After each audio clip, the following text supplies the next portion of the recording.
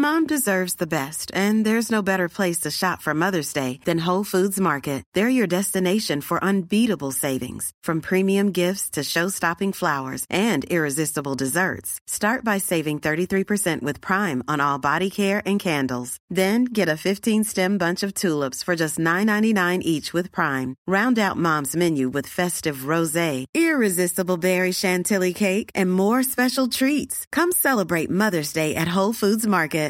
How would you like to look 5 years younger? In a clinical study, people that had volume added with Juvederm Voluma XC in the cheeks perceived themselves as looking 5 years younger at 6 months after treatment. Look younger, feel like you. Add volume for lift and contour in the cheeks with Juvederm Voluma XC. Reverse signs of aging by adding volume to smooth laugh lines with Juvederm Volure XC. For important safety information and to find a licensed specialist, visit Juvederm.com. That's JUVEDERM.com.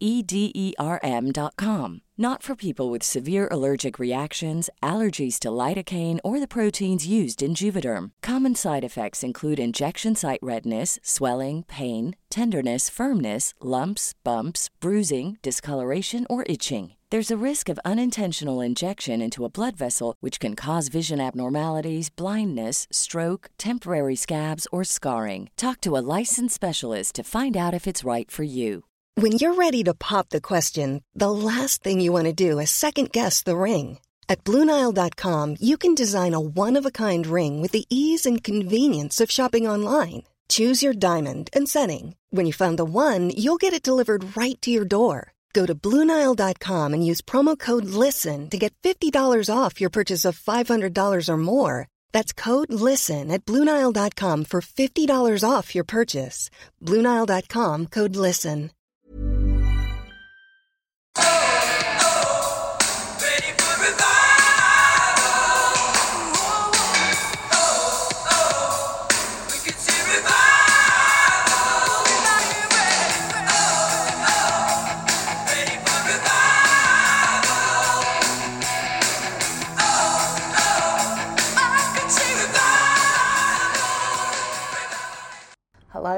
Hello, Leavers and believers. Welcome back, or welcome to, if you're here for the first time, Leaving Hillsong.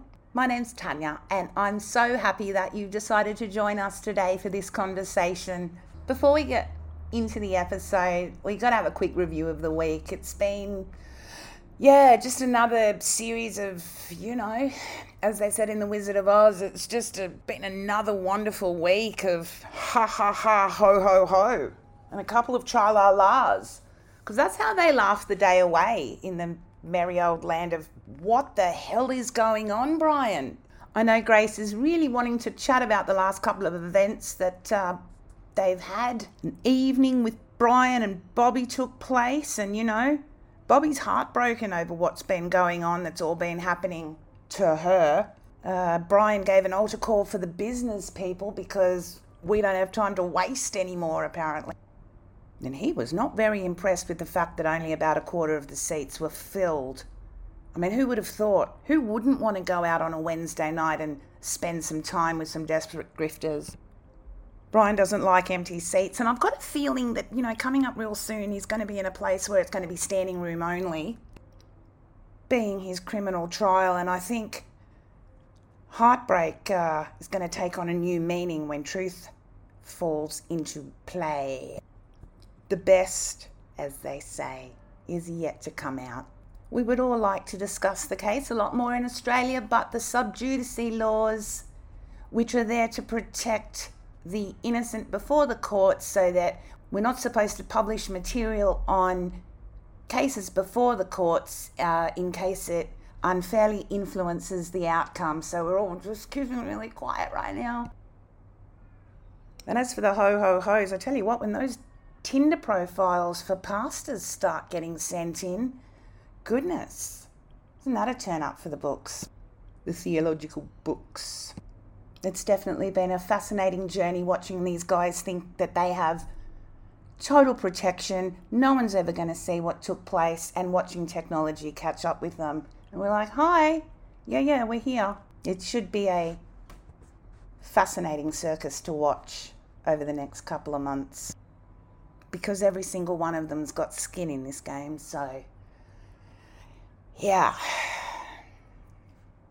Rearranging those deck chairs on the Titanic is getting more frantic than ever. And if you're wondering why all of this matters, it matters because of kids like Kat. Kat is who is joining us today from South Australia to tell us about her experience growing up in the AOG, just a little country church in a little country town in Australia, which had a huge impact on one woman's life. Kat's in Adelaide right now, and it's a really pretty place, Adelaide. It's so gorgeous and quiet and peaceful, and then they have some serial killers like the bodies in the barrels, and that's a bit of Australiana for today. Really gorgeous country place, just a few brutal serial killers, and it's fascinating to me, and I hope it is to you too, as you listen to these stories and all these similarities despite the differences. It's just incredible as we piece our stories together and tell our history. Kat works in crisis support in an incredibly challenging role, and she opened her heart for you today. I hope Into the Fire resonates with you. There's such interesting themes that Kat brought out that, just seem to keep coming up time and time again. So here's Into the Fire with Kat. Kat! Tanya. Hello. How are you going? I'm good. How are you? I'm pretty good. I'm feeling good about having our chat today. Yeah, awesome. I'm excited to share with everybody your story. It's a Friday afternoon. Thank you for your time. Thank you for joining us here. No, it's a pleasure. You know how this all works. Let's kick off from scratch with, how did you find yourself, God, in an Assemblies of God church? How did you wind up there? So I found myself in an AOG church.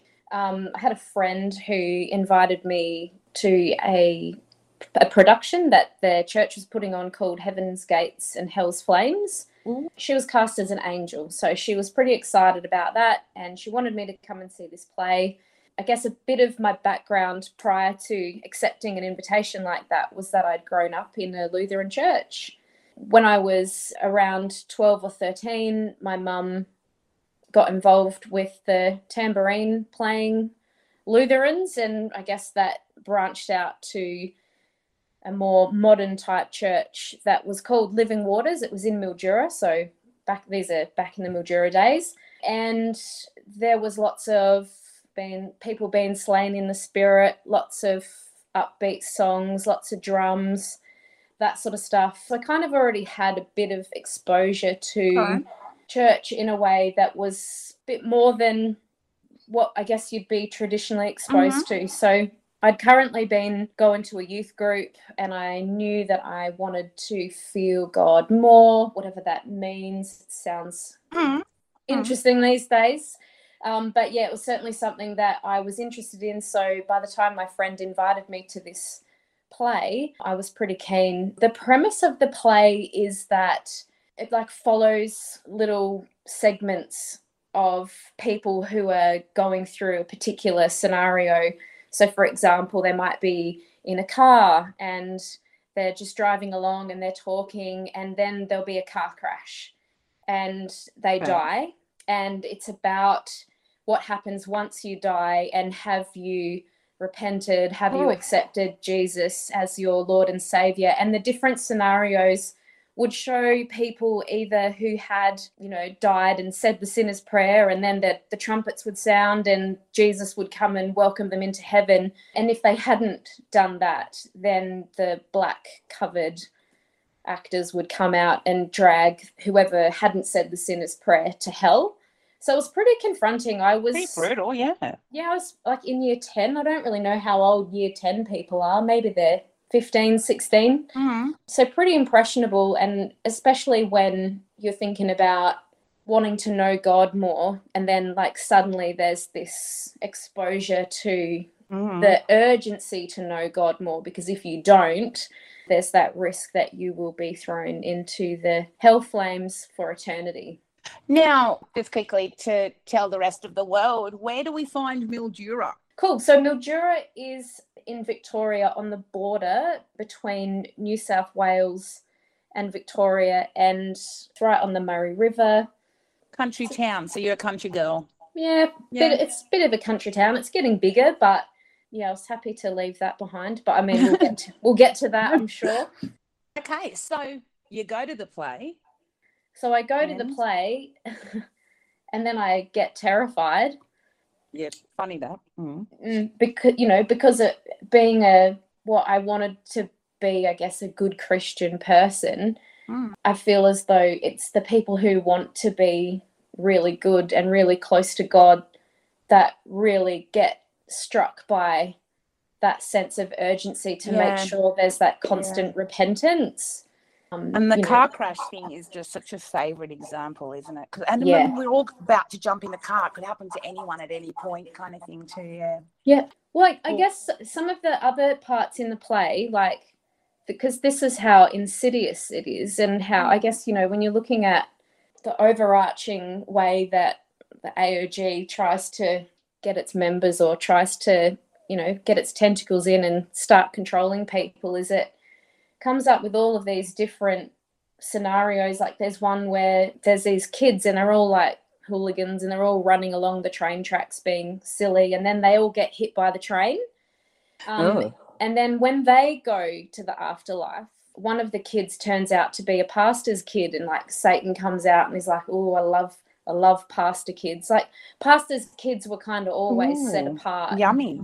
And they were the ones that were really, I guess, like Satan's dessert or something. Like what? Yeah, like favorite. That was the cherry on top. Like, he could really have anyone he wanted, but if he got a pastor's kid, then he was really winning. But there was one where there was a woman who suicides, and she gets dragged off to hell, and plenty of stigma around suicide as it is, without having to showcase the complexities of what Christians can potentially believe about suicide. There were some examples of people going to heaven as well, like little old ladies, and dying in their sleep happily, and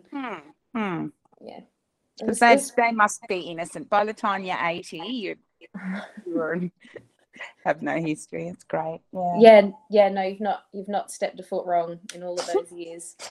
Kept up with your repentance. You haven't forgotten. No, it's great. Heaven sounds like an exciting place full of old people and pastors' kids that are terrified. People, praying and singing to God eternally. Sounds riveting. I went to the play a couple of times. I reckon I went maybe 2 or 3 times, because they give you the opportunity to say the sinner's prayer at the end of this, and you can never get enough of the sinner's prayer when you're really trying to be a good Christian and you're not wanting to miss out on eternity with Jesus. It makes me cringe now to think of all the time that I spent repenting and saying that prayer. But meanwhile, I ended up at the AOG church. I thought their youth group were, way more into God than what the original youth group were, and that's how it kind of all started. And so your friend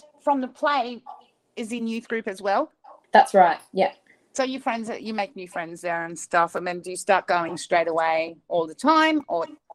Yeah, look, it kind of felt almost like when you leave a job and you start another job, like you kind of have to get brave enough to almost put in a resignation. I'd been in the music group at the first church for a little while, and I think some of the youth people weren't that happy that I was leaving, but they were also very focused on what was happening in their lives, and I don't think it really mattered that much. And we're only kids, so you just kind of move.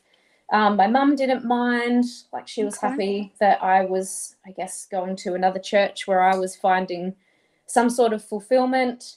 I think I kind of just started going to the youth group, started going to the church on Sundays, twice on Sundays. Every time I listened to the podcast and I listened to how many times all of us went to church in a week, I'm driving along and I'm just laughing, because I'm just thinking, we just all did this. Like, we only didn't go to church on Mondays because that was a men's meeting, but Tuesday prayer meeting, Wednesday fellowship, Thursday Thursday seems to be the universal music practice night from what I've learned from your pod.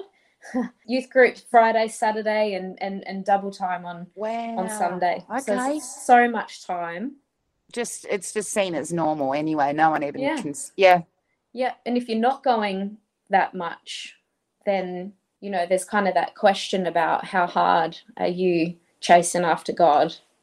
And just that guilt that sits behind it. If you decide to go to the cinema instead of go to the fellowship on the Wednesday, you know, what does that kind of say about where your priorities are? And it's just this constant guilt. So you kind of relinquish your life and you go to church and you go to everything that they do. So how long did that go for? So I reckon, from maybe like year 11 and 12, I was going to the AOG, and I left by the time I was just turning 24. So quite a while. Okay. Yeah, that's a lot. That's a lot. Yeah. You're talking about going 6 days a week and for all of those years, you think? Yeah. I mean, because that's a lot. Your life would have changed in that time, obviously, from 10th grade to where did you find yourself at 24 working? You tell me like what you were doing in those years until 24 to have these commitments that you still had to, you know, keep up. And I don't know, it was kind of like if I was, you know, looking to I worked in hospitality and I worked in the fitness industry for a while, but, you know, I could never commit to shifts or hours on a Sunday because I had church. But I think I must have ended up being able to manage that somehow. It's a little bit of a blur, but I know that I didn't not go. Like I literally went all the time, and I can't remember. I'm really sorry. No. The memory's a thing as well. It's interesting what we do and don't remember. Worked in a bakery for a bit, and then I worked in the gym instead, and but there was always time for church. I remember I was studying my fitness degree when I was still going to church. I think maybe I left not long after I qualified. What was that like, and what did you observe and you were going through? And I mean, eventually you've left, so something must have, some things must have happened along the way. If you want to tell us what you saw. And music was a big part of my time in the church. I played the drums and the guitar. I became one of the worship leaders. So I think, there's certainly that element that, kept me interested and kept me feeling like I had a purpose. Music is huge.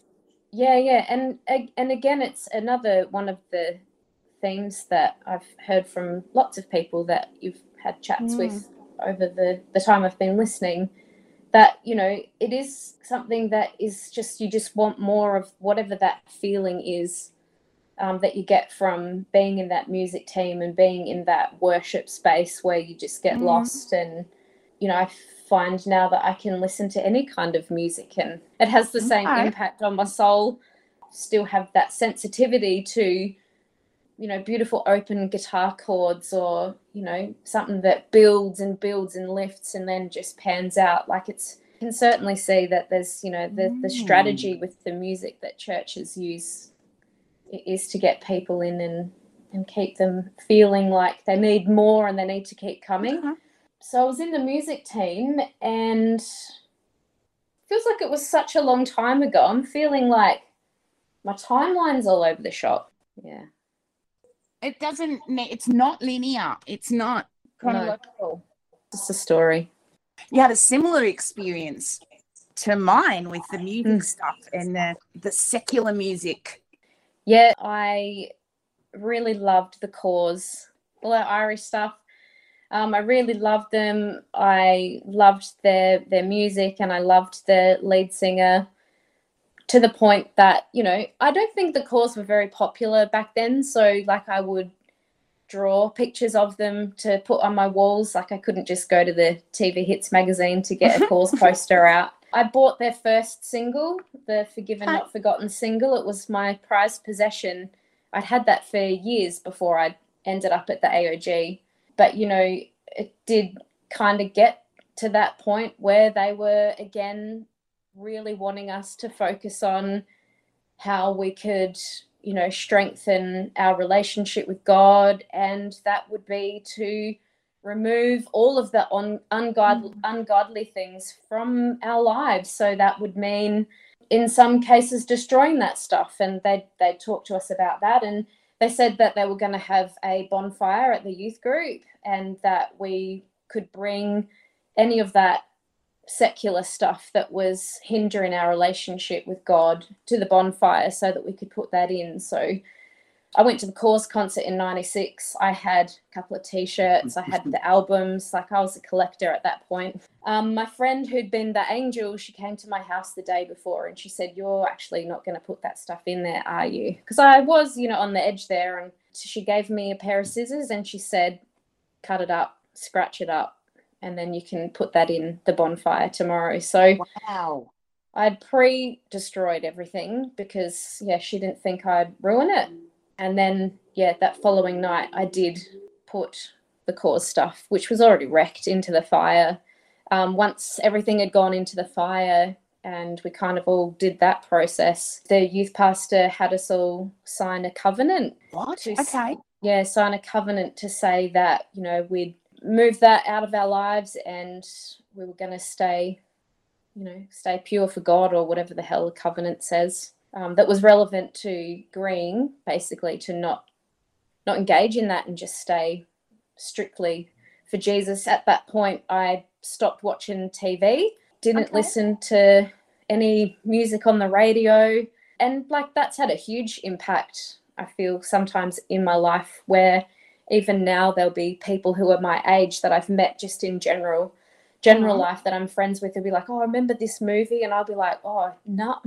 Because it was at the same period of time. So I went for a really long time not watching TV and movies. And strangely, that's one of the things that I find now that brings me down to earth and grounds me and gives me that opportunity to find myself and feel refreshed in life. Kind of takes you away from reality for a bit. And I mean, while you're saying that, I'm wondering, not that we think that they're necessarily that sophisticated or premeditated, but they definitely know that narrowing your focus will, leave you with less options. Better get back to church, I guess. And they get people with energy and they get them to just completely spend all of it for their purpose. You lose your autonomy. You just become another cog, really.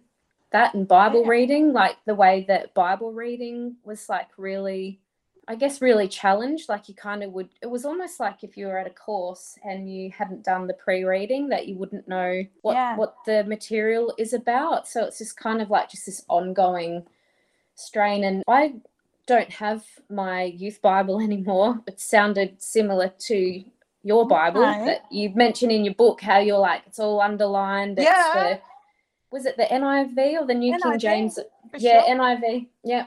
I don't remember getting rid of it, but look, you sort of go through all of that New Testament stuff that kind of puts you in your place, and you kind of make it say what you think they're trying to make it say, so that you can justify that you're doing the right thing and staying righteous. And it's so I just feel like there's so much time that gets sucked out of your life when you're trying to live by those standards. I'm not in any way a Christian now.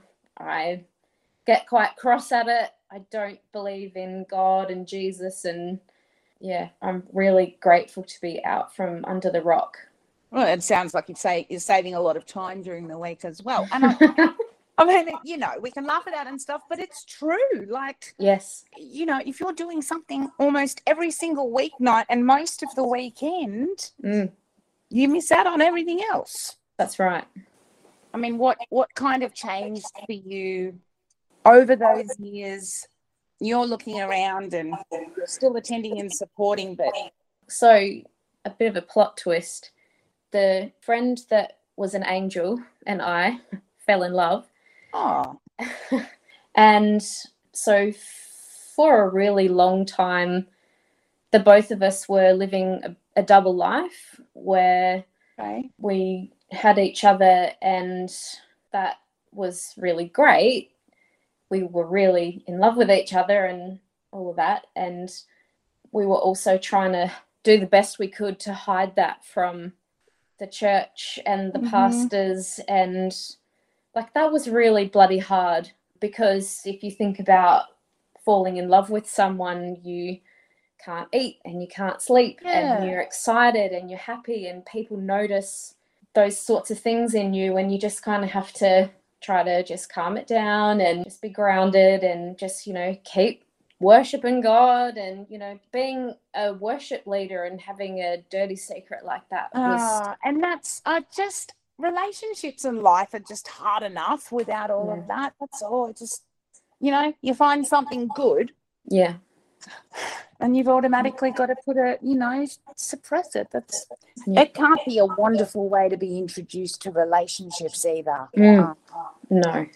Okay. And so what happened there? Well, yeah, I guess when you're so young and you're kind of finding yourself and kind of potentially finding your sexuality, and also just having this great big, you know, cloud of guilt come over you, and, you know, all of those things that we'd underlined in our Bibles about sexual immorality and staying pure and staying righteous and staying strong for God, and then just constantly feeling like you're failing because you can't really battle against who you are at the core. And, you know, we spend so much time then trying to repent and change that. It's consuming. It's consuming, but, you know, God got the better of us, and there were certainly times where we thought we should stop what we were doing, because we certainly didn't want to burn in hell for eternity. And, you know, but we would relapse, if you want to call it that, because we loved each other. To a point, however, you know, it had to stop at some point, because, you know, this is really about our eternity, and we need to make this decision. We need to stop. So the relationship ended, and it was never really talked about, or I'm not entirely sure who knew exactly what was going on, even though as I got older, I found out that my mum and her mum had even had phone conversations about how they were worrying about how close we were getting and that sort of thing. So, you know, I think people made a lot of assumptions, yet, you know, it was early 2000s. No one really said what they were thinking. They just assumed.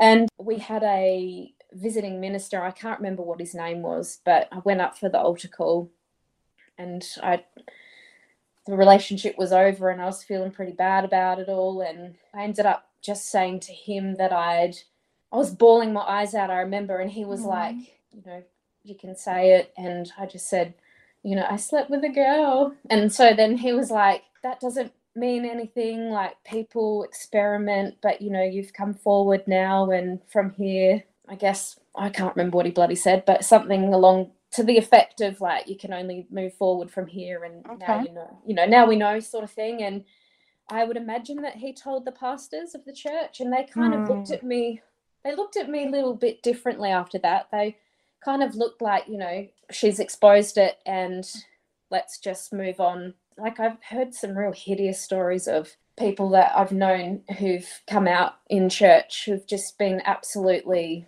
made a spectacle of, and it's really been so impactful in such an awful way. But I was fortunate they didn't either have the courage to do that, or maybe they didn't feel they had the facts. Okay. And from then, you know, I felt like I'd turned a page and, you know, got back right up on the stage, and I was still doing my worship leading. And the music director at the time, I'm not entirely sure if she knew the whole thing. She was like maybe just a couple of years older than me. Her and I became good friends, and we would go busking, and she was a singer and I played the guitar, and we would hang out. And she just had this relationship with God that everyone envied. For one thing, like, she never even had a TV. You know, that was pretty epic.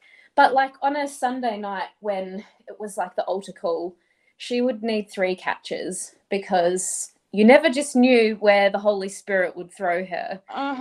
And she would go left, she would go right, and, you know, the catches would kind of be like looking at each other, trying to work out where she was going to jump to. And one time she jumped so hard, she threw her back into a wall, and there was a hole in the wall. Like, and it was all this God, you know, movement of God that was just in her, that caused all. Hiring for your small business? If you're not looking for professionals on LinkedIn, you're looking in the wrong place. That's like looking for your car keys in a fish tank. LinkedIn helps you hire professionals you can't find anywhere else, even those who aren't actively searching for a new job but might be open to the perfect role. In a given month, over 70% of LinkedIn users don't even visit other leading job sites. So start looking in the right place. With LinkedIn, you can hire professionals like a professional. Post your free job on linkedin.com/people today. Spring is my favorite time to start a new workout routine. With the weather warming up, it feels easier to get into the rhythm of things. Whether you have 20 minutes or an hour for a Pilates class or outdoor guided walk, Peloton has everything you need to help you get going. Get a head start on summer with Peloton at onepeloton.com. Anyway, More must everyone- be better. Yeah. yeah, you'd want to aspire to that, right? Like if God is touching someone in that way, how do I get that, and can it be now? Because I'm clearly lacking. So I was just like beside myself that she wanted to hang out with me. I loved when we played guitar and sang together. It was a really great time, but eventually she started to be like, she pulled back, which I was really worried about, because how am I going to learn and grow and be like her in her relationship with God if she's pulling away? And then it turned out that she thought that I was interested in her in the way that I'd been in love with my other friend, which wasn't the case at all. And she told the youth pastor, and the youth pastor took me off the music group. Oh, and man. He said to me, you have feelings for her like someone would in a married couple. And I was like denying it because it wasn't true. Because you're 5 years old, like when a man and a woman love each other very much. Yeah, it's pretty confronting and untrue. Look, I mean, I was pretty passionate about being her friend. I'll certainly say that I would have been, intense back then, but it was around the relationship that she had with God that was just so enviable. There was what was it in Pensacola, the Pensacola revival, and she would just sit in her house and just listen to that cassette, like on loop over and over and over and over. And when the gold movement kind of came through, we would just sit on her couch looking at our hands, trying to will that God would choose us to put the gold on us and all that. So much pressure to achieve something that isn't even necessarily measurable. Like you won't even know when you get there. Like, what is it when you need 3 catches that you've arrived there? Or for me, it was always so anxiety producing because it's so insatiable and you can never do enough. And that's right. Yep. And that's a lot for a kid.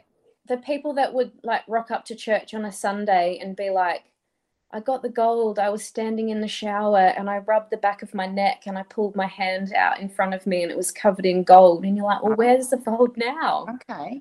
Huh? Wow. Where is it? Oh, it went down the drain. Oh. Also, God chose you in the shower and then washed the gold down the drain and no one could see it. And then we just all wanted it. And it wasn't real. Yeah.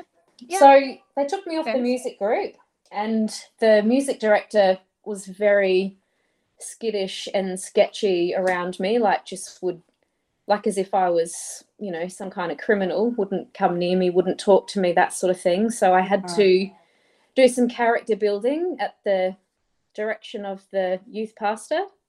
Ew, what's character building? Character building, well, I guess, if I've been like relying on my worship and musician status in the church, then I haven't what is that all I've got? Like, how else can God use me? What else can I learn from? How can I grow? But I'm like, you've literally just ripped my heart out. The music was all I really had, and it was my connection to God, and you've literally taken that away. So that was really devastating. And at the time, the friend that I'd had the relationship with, she'd moved interstate for a while, so she wasn't around to, for that support, even though it would have been tricky. I had other good friends in the church who kind of kept me connected and feeling like I could get through whatever this was. I had no knowledge of when the end date of this character building would be. Okay, so they just said no more music, we'll let you know when you're good enough. Yeah, more or less. Like I had to stand close to the front of the church on a Sunday make sure I had my hands up. Ooh. Like, because if I didn't, then I wasn't showing that I was growing. Having the guitar and worshiping, you have something in your hands. You don't have to feel so vulnerable. But like, I felt like I was just standing there with nothing and being judged on my worship abilities. It was really awkward. I just felt so uncomfortable. Because we're talking about small organisations, so, we can't kind of accuse them of, huge premeditated programs, but, they'd have to be able to see the effects it has on people, allowing for that vulnerability and for people to feel so uncomfortable. It's a little sadistic. Yeah. And I just complied. Well, what else could I do? I mean, I didn't know anything else. I just knew I needed to get back to where I'd been and that this was the only road there. Like, I look back at it now and I think, why didn't I leave church then?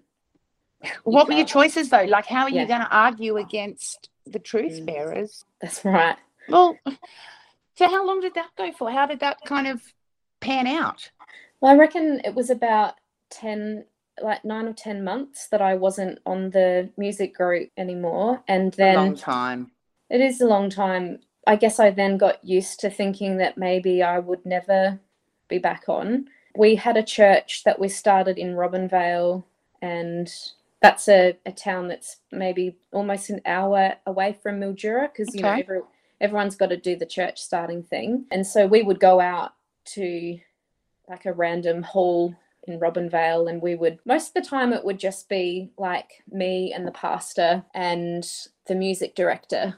So that kind of was happening before I got kicked off the music group. And eventually I started going back again with them. And then after that, the music director and I were sitting on the stage, and I was playing a guitar. And she came up and she was, then she was like, oh, we should sing this song. So we just did it like for fun. And I was like, oh my goodness, like, she talked to me. She wasn't a cow. She was like quite nice to me. What's going on? In the meantime, I also had moved out of home, and I had to move out quite quickly, and I hadn't got a place. And so I was living at the youth pastor's house with him and his family. And I just remember telling him that I was like really excited that this had happened with the, playing the guitar and singing. And he was like, oh, just be careful, don't get too excited, sort of thing. And I don't know, after that, I got back on the music group, and I reckon I might have been back on the music group for about 6 months. And the music director did it again, where she was like, she went to the pastor and said that I was too much. And wow.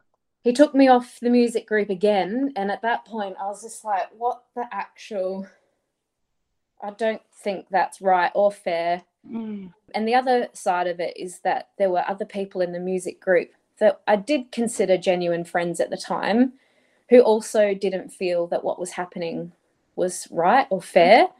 And they were okay to say that to me, but they just didn't feel comfortable having a voice and speaking up. So I kind of just felt like I was left to fend for myself. And I remember going to the youth pastor's house to be like, this is just not okay. I'm not okay with this happening again. It's not fair. But he wasn't there. His wife was there. And she said, maybe it might be time that you tried to look for another church. Oh, and I was just like, really wiped their hands. And then I just couldn't believe, I'd lived in their house as well. Like, they knew who I was. They knew me. I remember going home, and then he called me, and really just to reiterate what she'd said. And I just laughed and I hung the phone up. Okay. What's with that reaction? Because I think I was just fed up, and like, I'd already gone through this. I'd already had this happen. I'd already been through the character building. Like, what could have I possibly done that 6 months is a pretty quick turnaround for me to have failed already? And I'm just like, I don't have to put up with this. And at that point, I'd also had some conversations with a friend of mine who went to a different church, but like similar AOG. And yeah, she was like, our pastor wouldn't have done that to you. So I went there for a little while, and I couldn't get into it.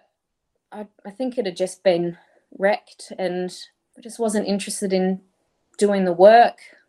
I just felt too conflicted and too disappointed. And I just really felt that the people who were supposed to show you God's acceptance and Jesus' love and all that just really did not have any idea how to portray that. And you just felt like you just felt shit. So I wasn't interested in that anymore. And I think like I'd gotten a new job.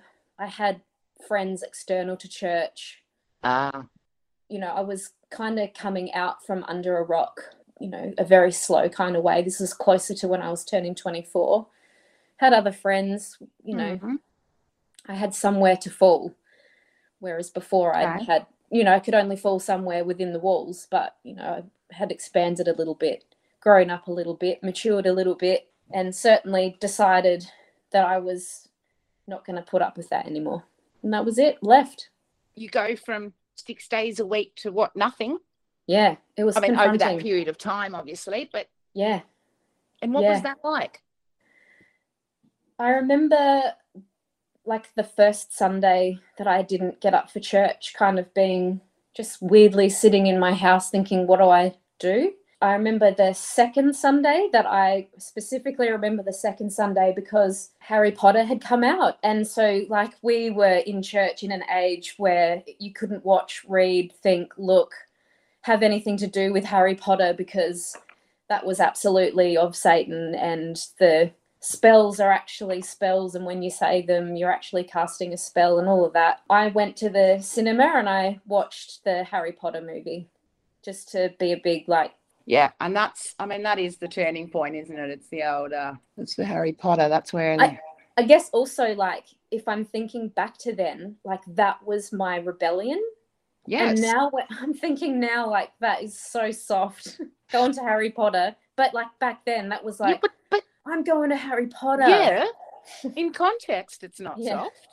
No, Harry Potter's a huge fork in the road.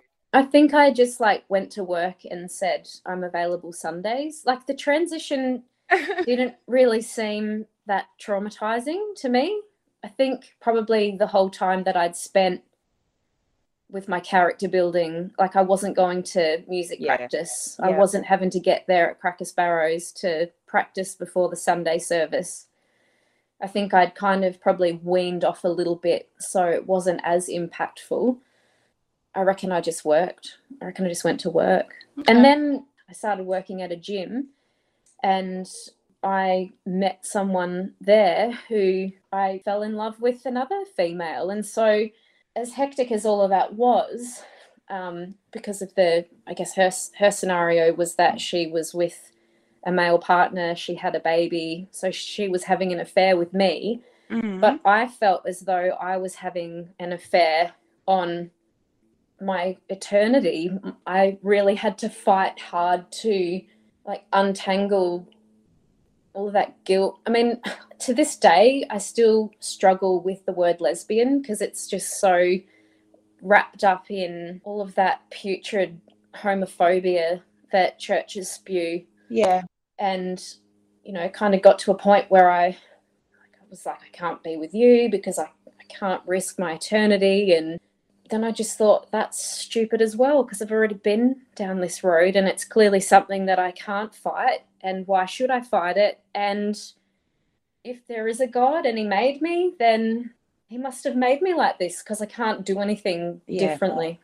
Yeah. And that's it. I've lived happily as a gold star ever since. Yeah, tell us about your life since. So you start working more. What happened to Lady with Baby? What happened with her? Oh, look, I swear to God, that was so cooked. I mean, you leave one brainwashing scenario to get into another one.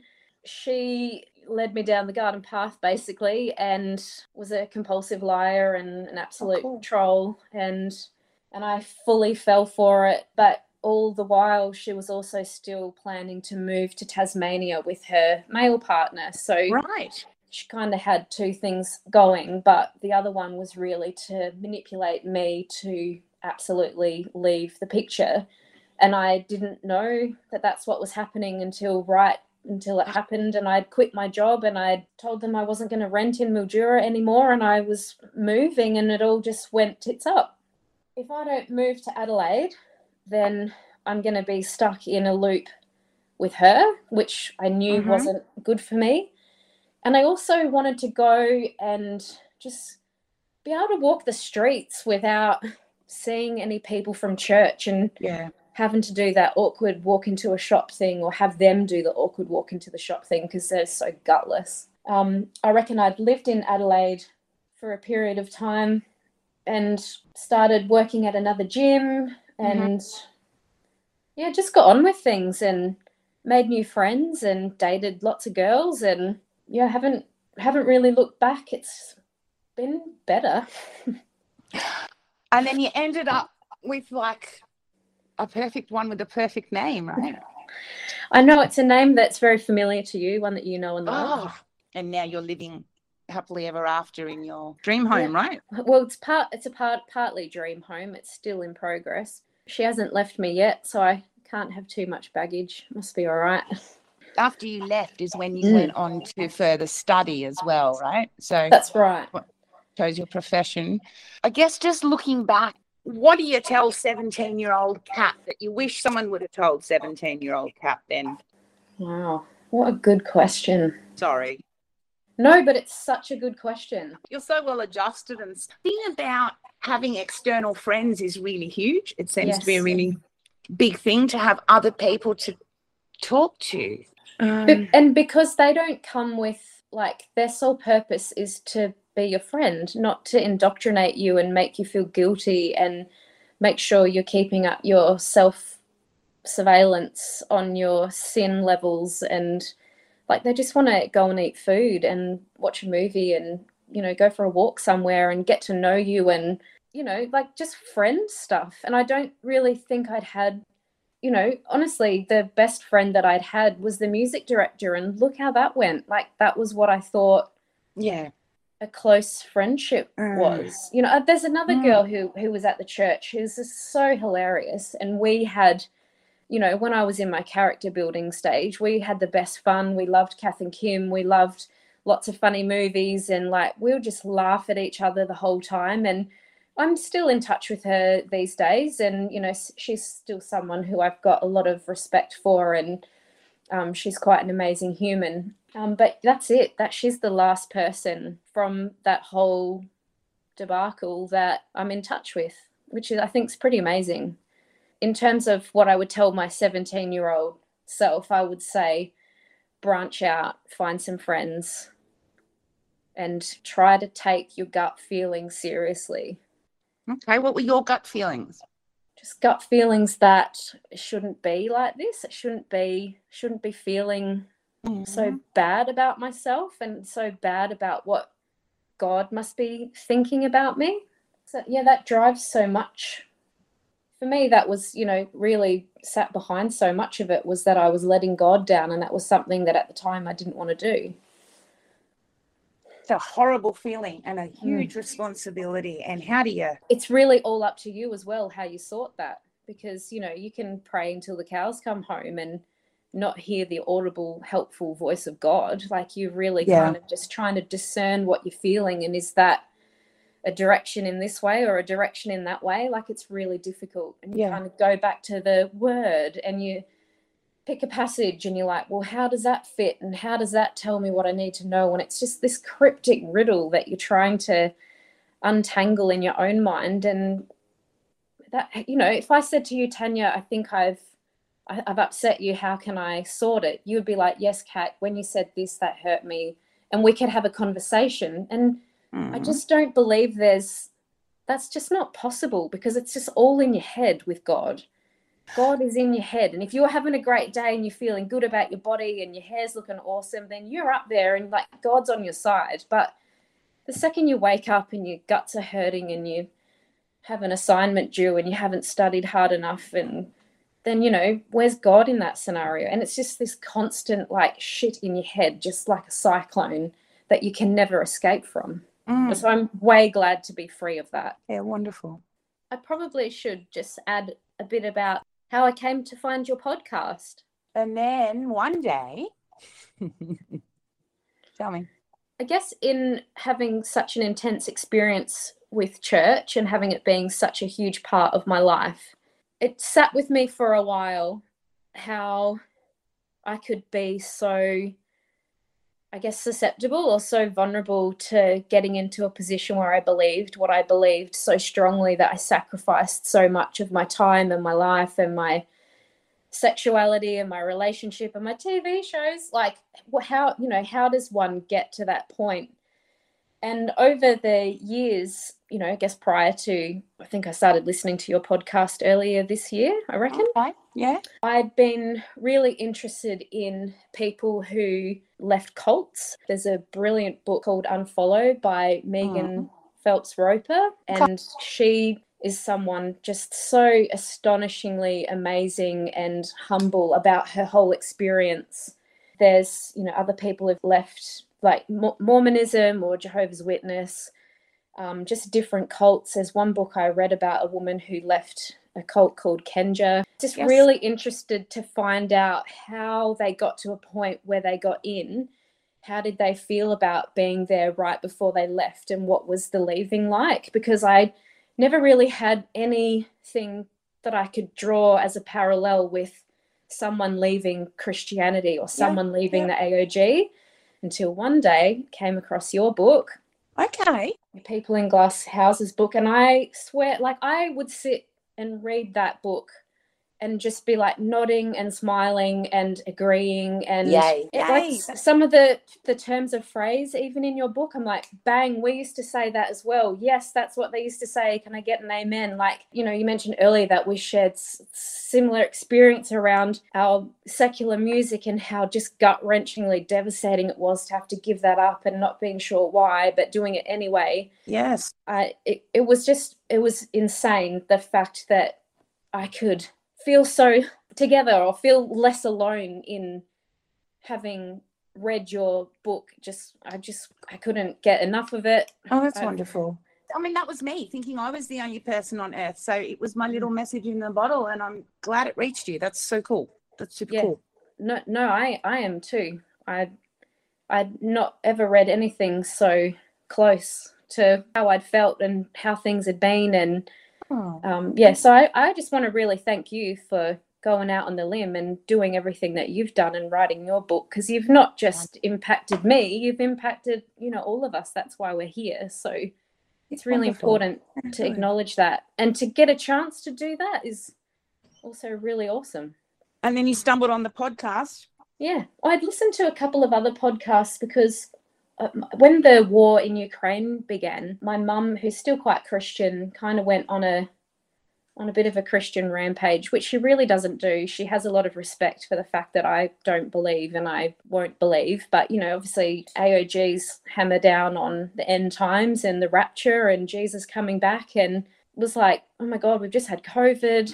Now there's a war. Like, it's like natural disasters and global warming. And I was starting to feel a little bit of panic for no apparent reason, but just about the rapture. And I Googled rapture anxiety, and turns out that's a thing. And it's all tied in with the religious trauma that we all endure when we're just earbashed about what we need to do on earth to secure our eternity. So it wasn't until I'd kind of been through that and listened to podcasts, one led to the next, and then I found you. So how I got here. Not to be back at the bonfire, but like we're at that kind of bonfire, and we're just, honestly, we're all just sitting around and we just make the circle a bit bigger, you know what I mean? And then it's a big part of who I am. And the connection seems to be the antidote to the isolation. Hey, so each story on the pile helps. Yeah. Thank you so much for sharing and being so open and telling us some of that is so difficult and so awkward, mixed in with the teenage stuff and what everybody's going through as well anyway. So congratulations to you. No, thank you. Thank you. Thanks for the platform. I don't think our 17-year-old selves would have listened. No, I know. So I don't think it's necessarily a very practical question, but you just sort of wonder, what would you say to any 17-year-old if they go, yeah, okay, I haven't thought of it your way, I think I'll do it your But yeah. Yeah, no, they're not going to say that. You know, past me and future me have fights. So, you know. Yeah. We'll see. Yeah. Thank you, Kat. Thank you. All right. Bye. Bye. You see what I mean? You see how, like, people just kind of have the same themes. Even that story that Kat tells about having that worship leader that she really admired and wanted to be like, I've heard that story between female friends quite a few times now as well. The kind of cooler, closer to God friend that women seem to attach to and follow around, who ends up being quite the narcissist in the end. And after Kat and I did this interview, we were like worried that it wasn't kind of jumpy and bouncy enough. And yeah, I came away from editing just marveling at this clarity and this insightful ability for her to just recall this stuff with such clarity and honesty. Leavers, thank you as always for all your support. My pretty patrons, you make the world go round. And thank you to everyone who sends messages. It absolutely makes my day. This is, you know, my little creation, my little art, my little sending out there. So thank you so much. It means the world that you get it. There's a trial on in about 3 weeks' time for the former global senior pastor of Hillsong, Brian Houston, and it's set down for 3 weeks, and I intend to cover that trial as closely as possible. So I'll be leaning on your support there too. There's going to be a lot going on. We do jump around with content a lot here, and we will be going back and forth, and there's a lot of factors behind that. Most centrally, the people involved who are the most important to this, so scheduling sometimes has to get rearranged. But I'd really love your ideas and your feedback and your criticisms and your stories and your requests for content. I've got several different themes we're going to keep following, but please keep writing in. There's so much stuff that just, needs to get talked about. If you haven't thus far, don't miss out on the podcast called Hillsong and Megachurch Shattered, which is a follow-up to the Discovery Channel's documentary, Megachurch Exposed, and is narrated by Dan Johnston, who's the creator of the documentary. And the results have been just as haunting, so don't miss that one. I think they're only doing 7 or 8 episodes, so it's intense material. Please keep your eye on the social media on Facebook and Insta for updates. I just got a word from Grace that she wants to do pods tomorrow, so who knows what could happen next. Please take care of yourselves. Please be kind to yourselves. Give yourself the benefit of the doubt. Be kind to the next guy and keep leaving Hillsong. And we'll talk soon. Bye.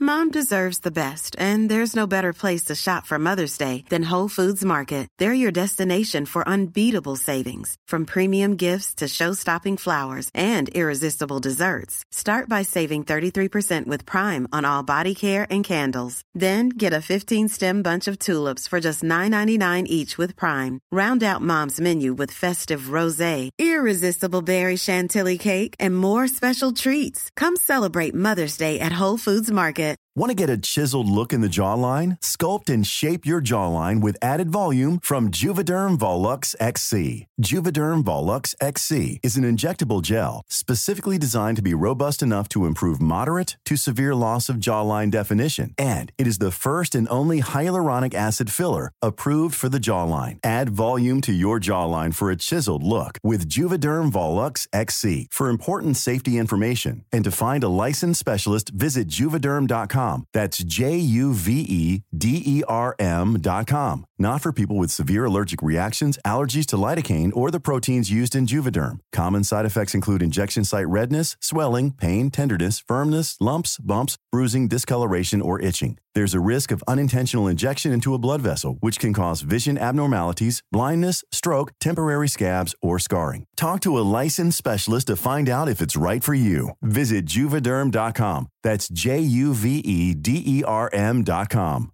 Even when we're on a budget, we still deserve nice things. Quince is a place to scoop up stunning high-end goods for 50 to 80% less than similar brands. They have buttery soft cashmere sweaters starting at $50, luxurious Italian leather bags, and so much more. Plus, Quince only works with factories that use safe, ethical, and responsible manufacturing. Get the high-end goods you'll love without the high price tag with Quince. Go to quince.com/style for free shipping and 365-day returns.